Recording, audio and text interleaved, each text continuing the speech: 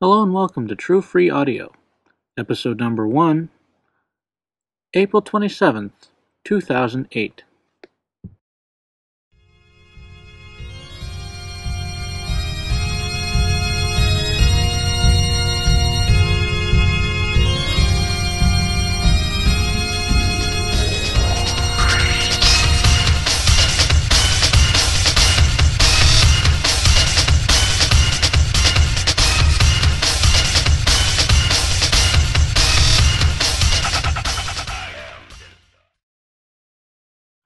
This week on True Free Audio, I'll be discussing the ins and outs of the Creative Commons license and what it actually means for us regular folk, not necessarily production people or those that release things under the Creative Commons license.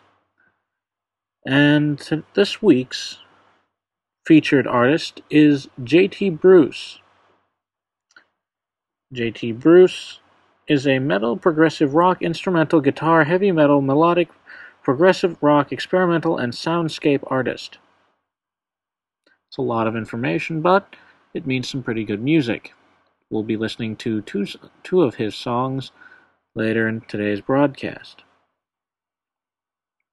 First, in today's, well, not necessarily today's, but in this week's music news, from the Inaudible Herald, a lovely little blog that I discovered,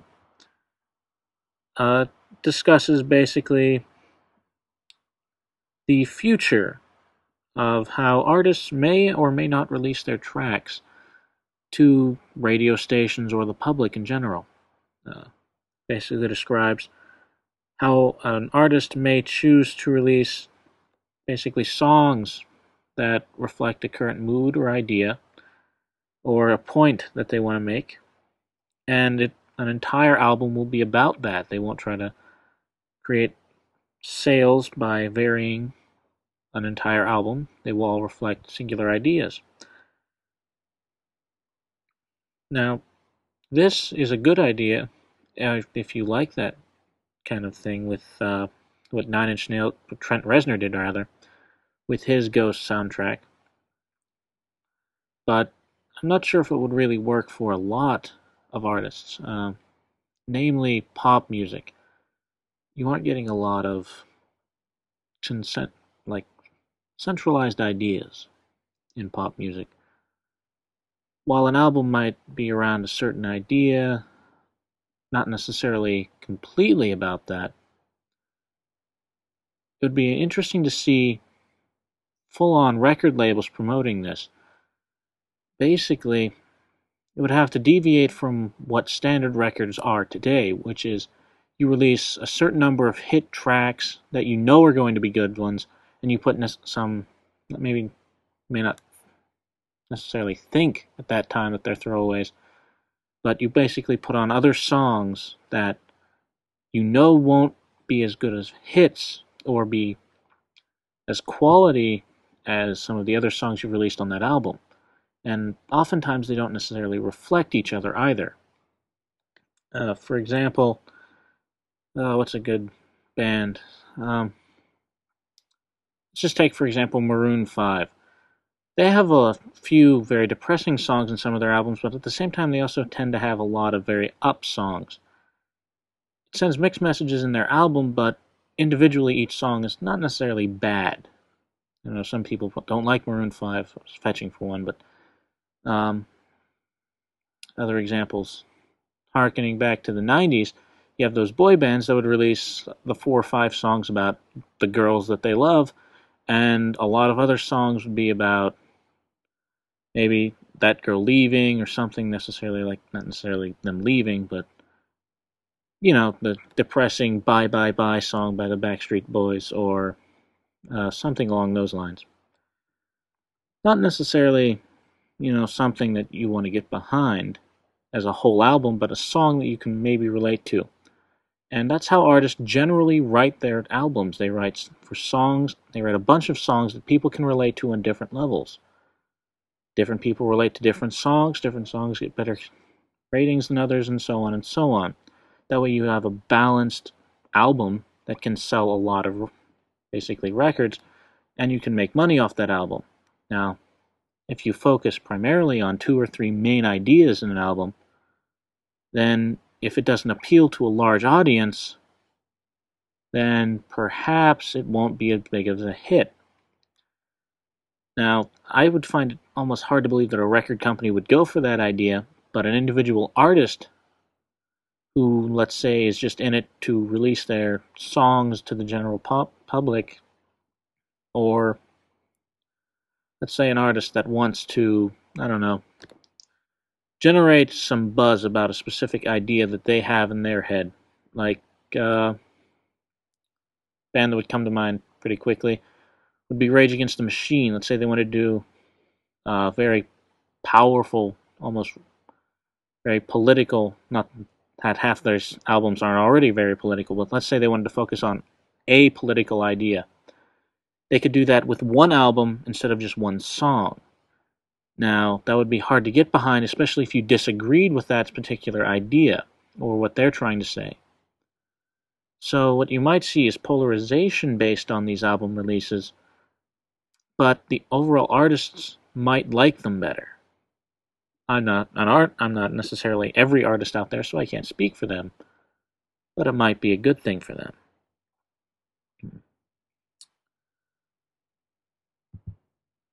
Also in this week's news, apparently in, I do believe, Britain is where I read this to be, but the Performing Rights Society is giving royalties to composers and songwriters and music publishers for basically royalties for YouTube appearances. Now, you can imagine if a particular,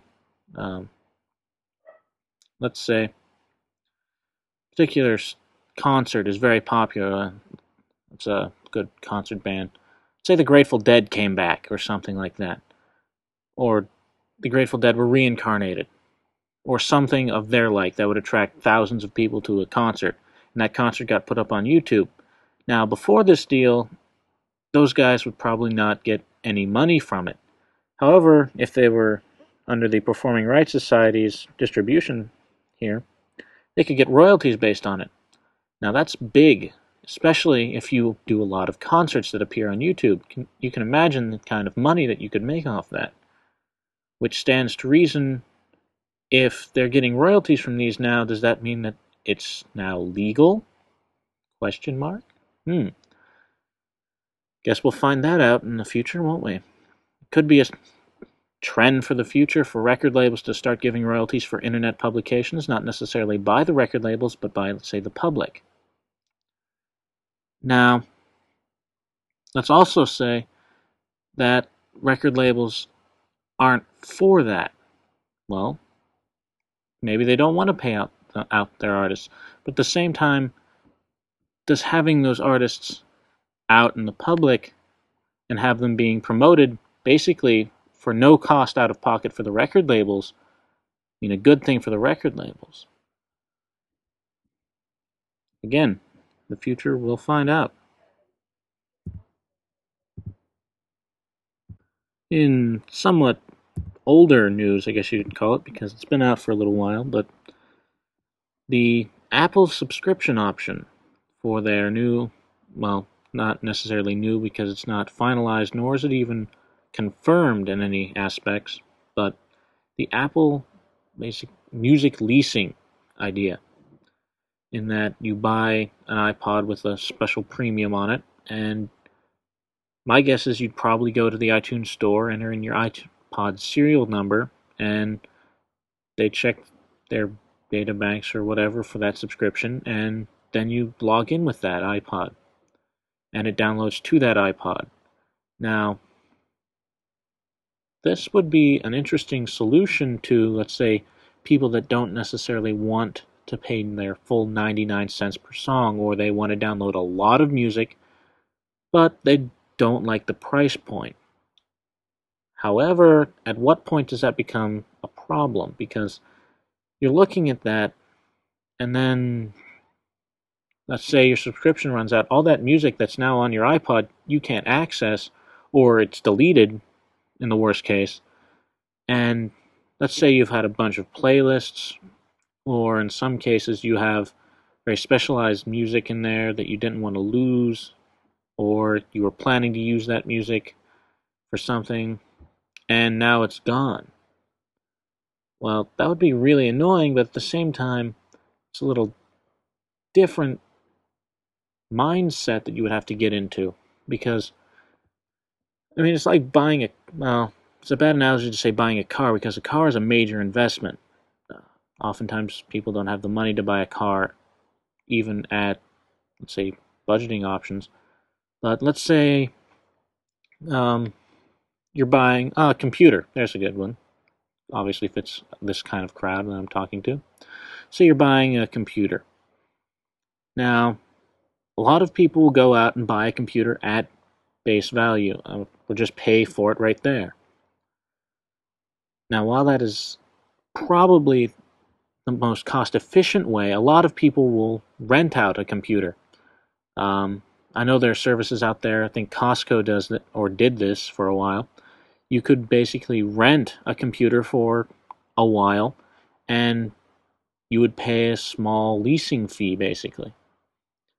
Now, this leasing fee would more than likely add up to be less, and let's say your computer got outdated, which they do really quickly. You would go back to the store, and when your lease ran out, you'd hand them that computer, and you'd get a new one.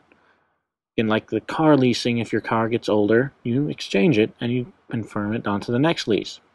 Now, for a computer, that's a feasible option for a car, because those items go out of date. Music, on the other hand, doesn't necessarily go out of date to a specific person, rather. Now, what does that mean for the end user? I mean, the end user is looking at this and they're thinking, cool, I have unlimited downloads for basically a flatline fee that I have to pay maybe once or twice a year. That's great, but at the same time, that music, again, does not get outdated. You're not going to the store to buy an updated version of that song during the next subscription option. So then, what happens? I mean, if you forget to pay that subscription for a month, does your music go away? Is it inaccessible? Or is it deleted? Now, if it's deleted, that could cause a lot of problems. But I could see people not paying this, let's say by accident, or, again, just forgetting that the music that they're downloading is not necessarily theirs, but they're renting it for a while. And again, what happens if you try to exchange your iPod, or if your iPod gets stolen or lost?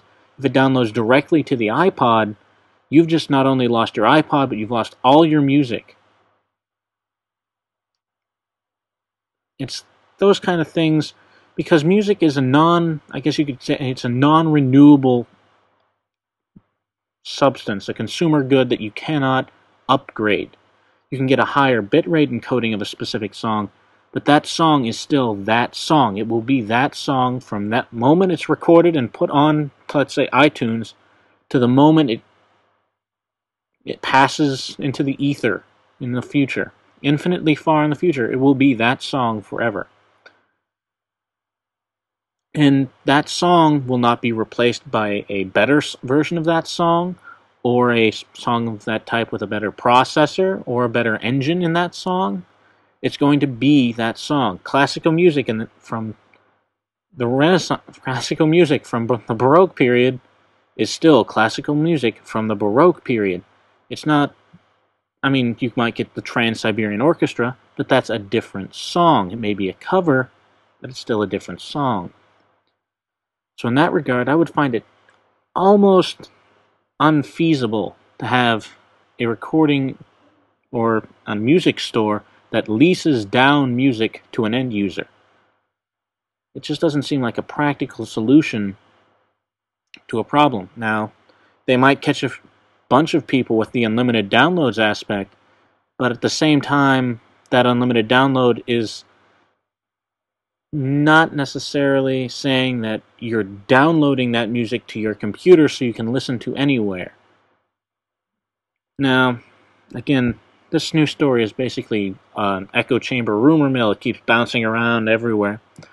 So, I don't think it's going to make it into finalization, but you never know. I mean, 2 years from now, we might be looking at iPods with subscription options. Guess we'll find out in the future. And those were the news stories from this last week. Now, as I mentioned at the beginning of our show, this week's featured artist is J.T. Bruce, the metal progressive rock instrumental guitar, heavy metal melodic progressive experimental soundscape artist. J.T. Bruce, by his profile here on Jamendo, which is as I've found it, a really good site for Creative Commons music. It's got a lot, I think, over in the order of 8,000 some odd albums, maybe 8,400 some.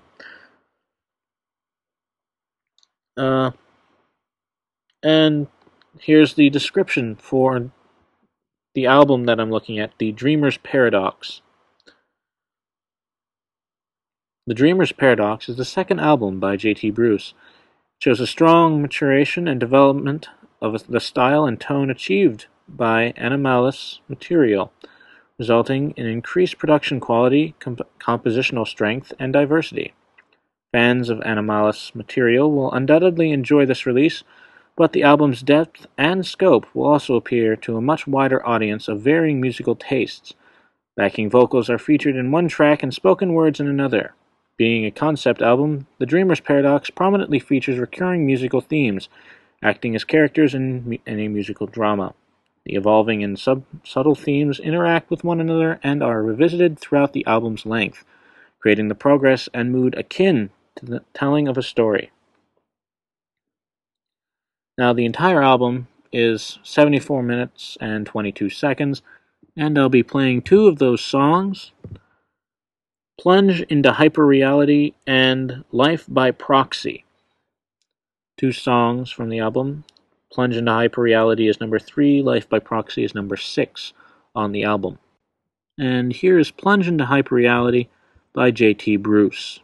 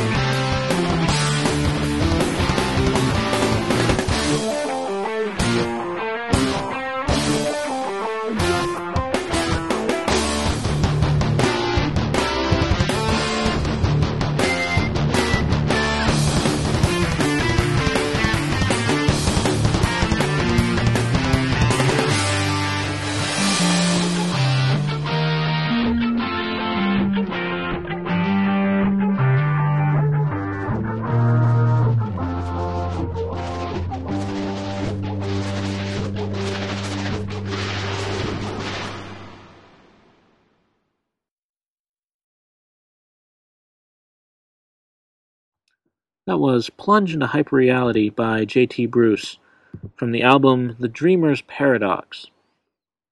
I'll be putting in the show notes for this week's episode links to J.T. Bruce, The Dreamer's Paradox, and Jamendo, where you can download those.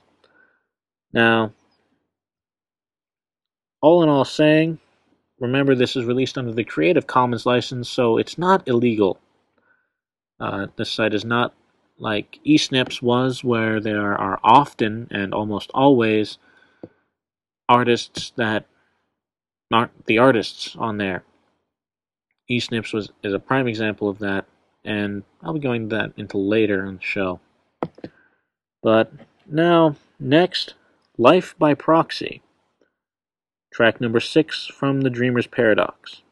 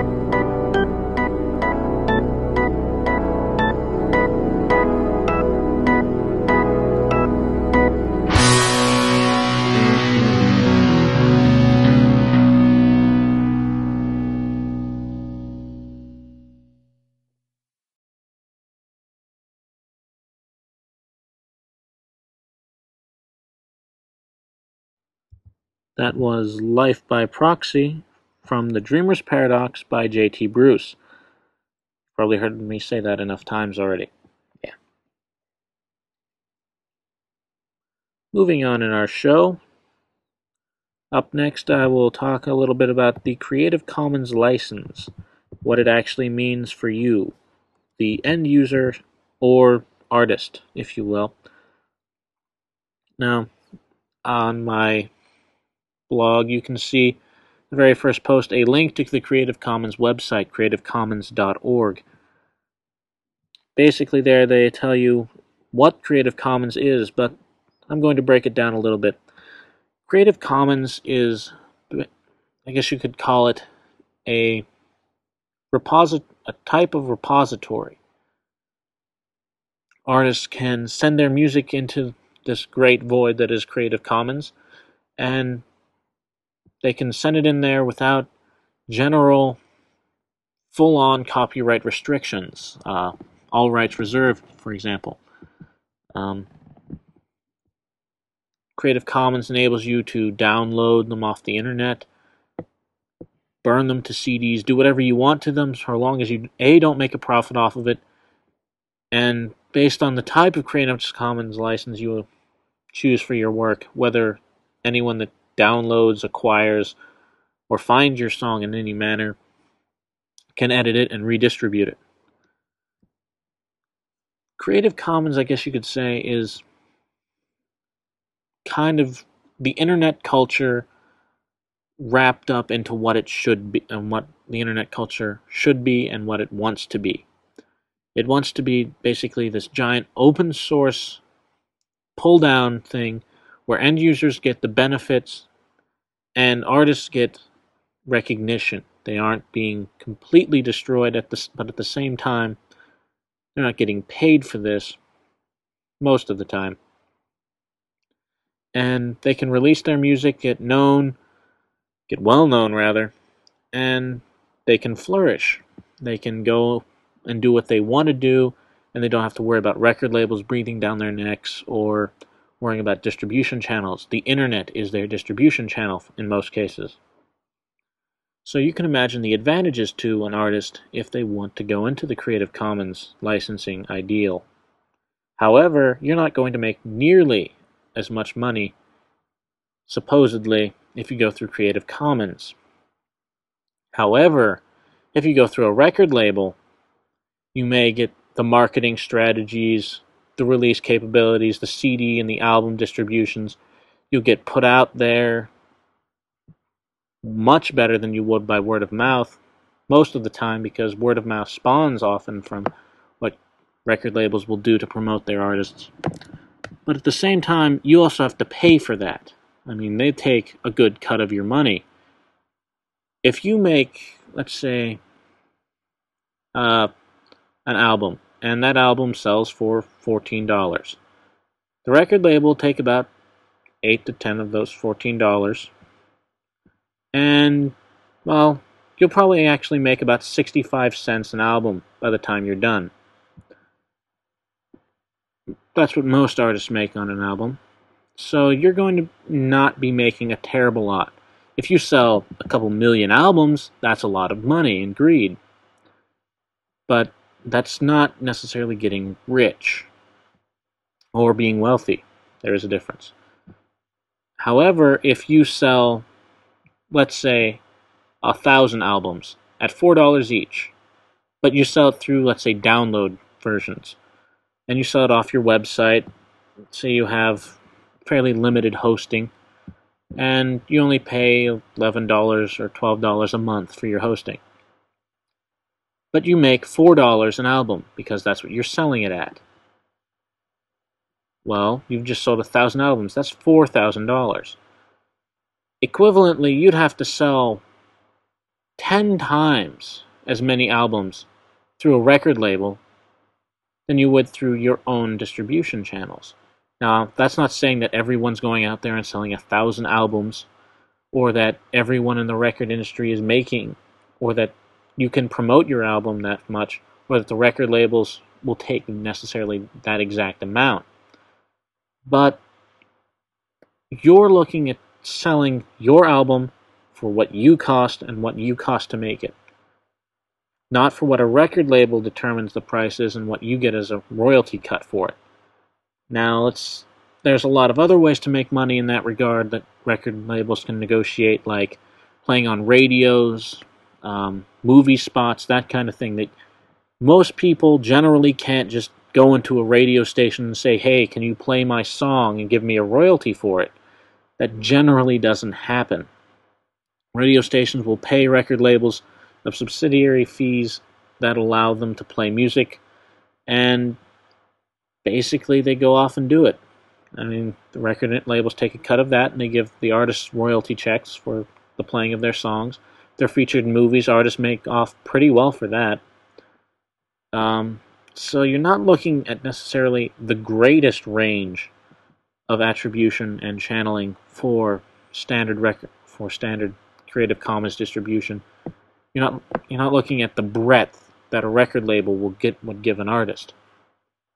However, for us end users, we much rather prefer the Creative Commons license, because that means we get our music for free. Now, there's many ways that you can promote a Creative Commons artist. One being saying to your friends, hey, go check this guy out, or this girl out, and see what they do. I mean, you might like their music, you might not, but you're still promoting them. That your friend might promote that person further. It's basically word of mouth throughout the world, basically. And what better place to have word of mouth than the internet? I mean, in the internet age, it's basically word of mouth for the whole thing. Web 2.0. It's social networking. Friends talking to friends about thoughts and things. You have a Creative Commons song. Let's say you post a Creative Commons song on, say, MySpace, and it gets huge. Like, internet meme. Huge. You're looking at huge desire for your song. Huge renown. Stuff that most artists under record labels would kill for, or even record labels themselves would kill for. Just that kind of ease of distribution. In a sense, record labels do count on word of mouth, because without it, there wouldn't be much sales in music. People wouldn't hear about certain artists, and they wouldn't get the fame that they would deserve or would garner if there was no word of mouth.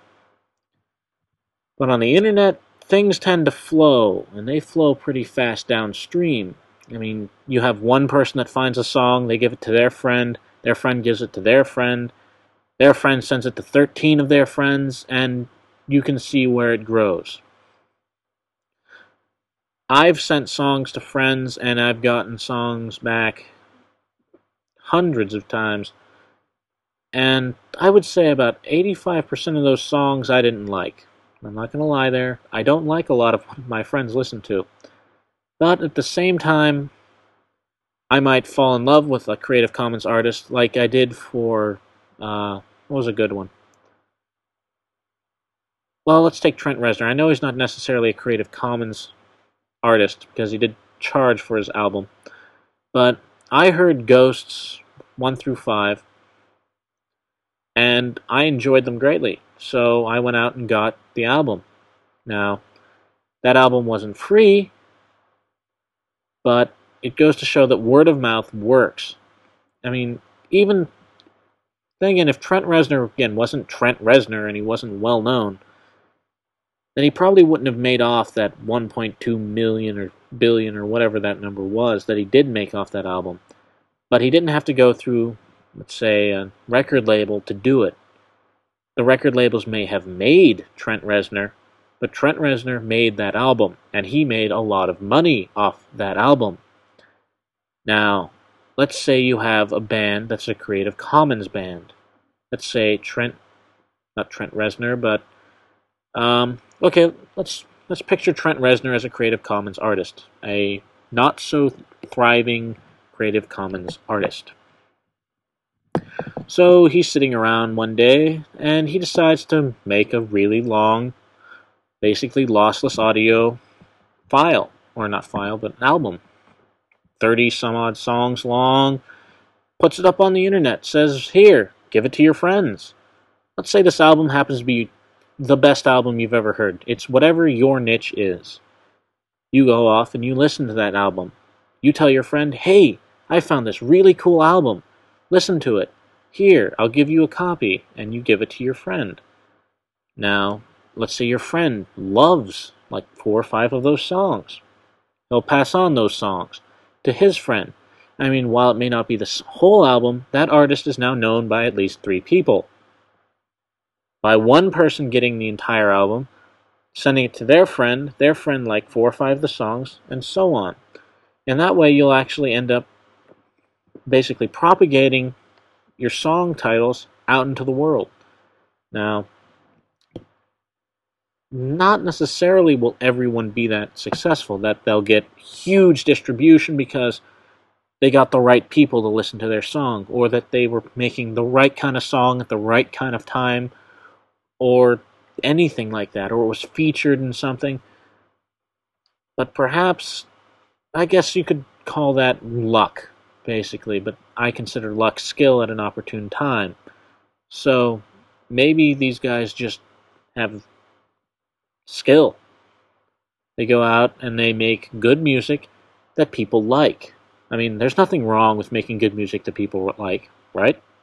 It's enjoyable. People love that kind of stuff. Make it. However, on the internet, you can't necessarily appeal to a grand audience if you want to be successful. If you try to do that, you'll end up overgeneralizing yourself and you'll fall in through the cracks. I can't think of any because, well, they would have fallen through the cracks and I wouldn't have heard of them. However, if you appeal to a niche market, you're gold. You appeal to, let's say,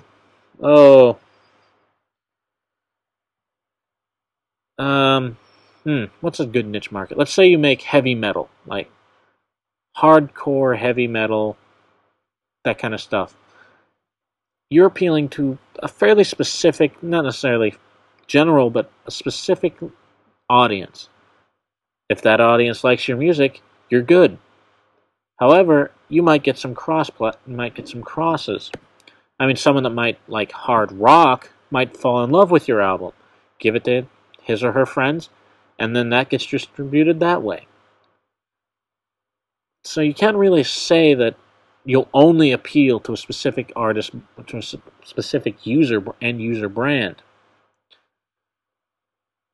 But if you put your music in enough places, if you promote it, you don't have to put a lot of energy behind it, but if an artist puts a good bit of effort into the making of the music, then by virtue, they'll get out there. But basically, that's Creative Commons in a nutshell.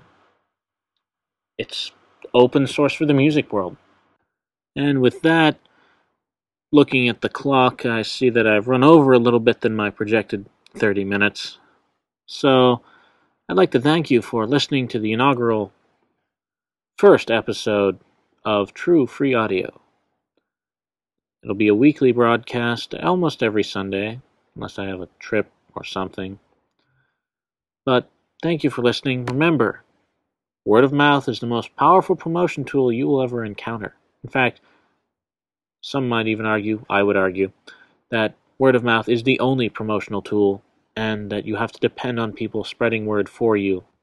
Thanks for listening. I'll see you next time.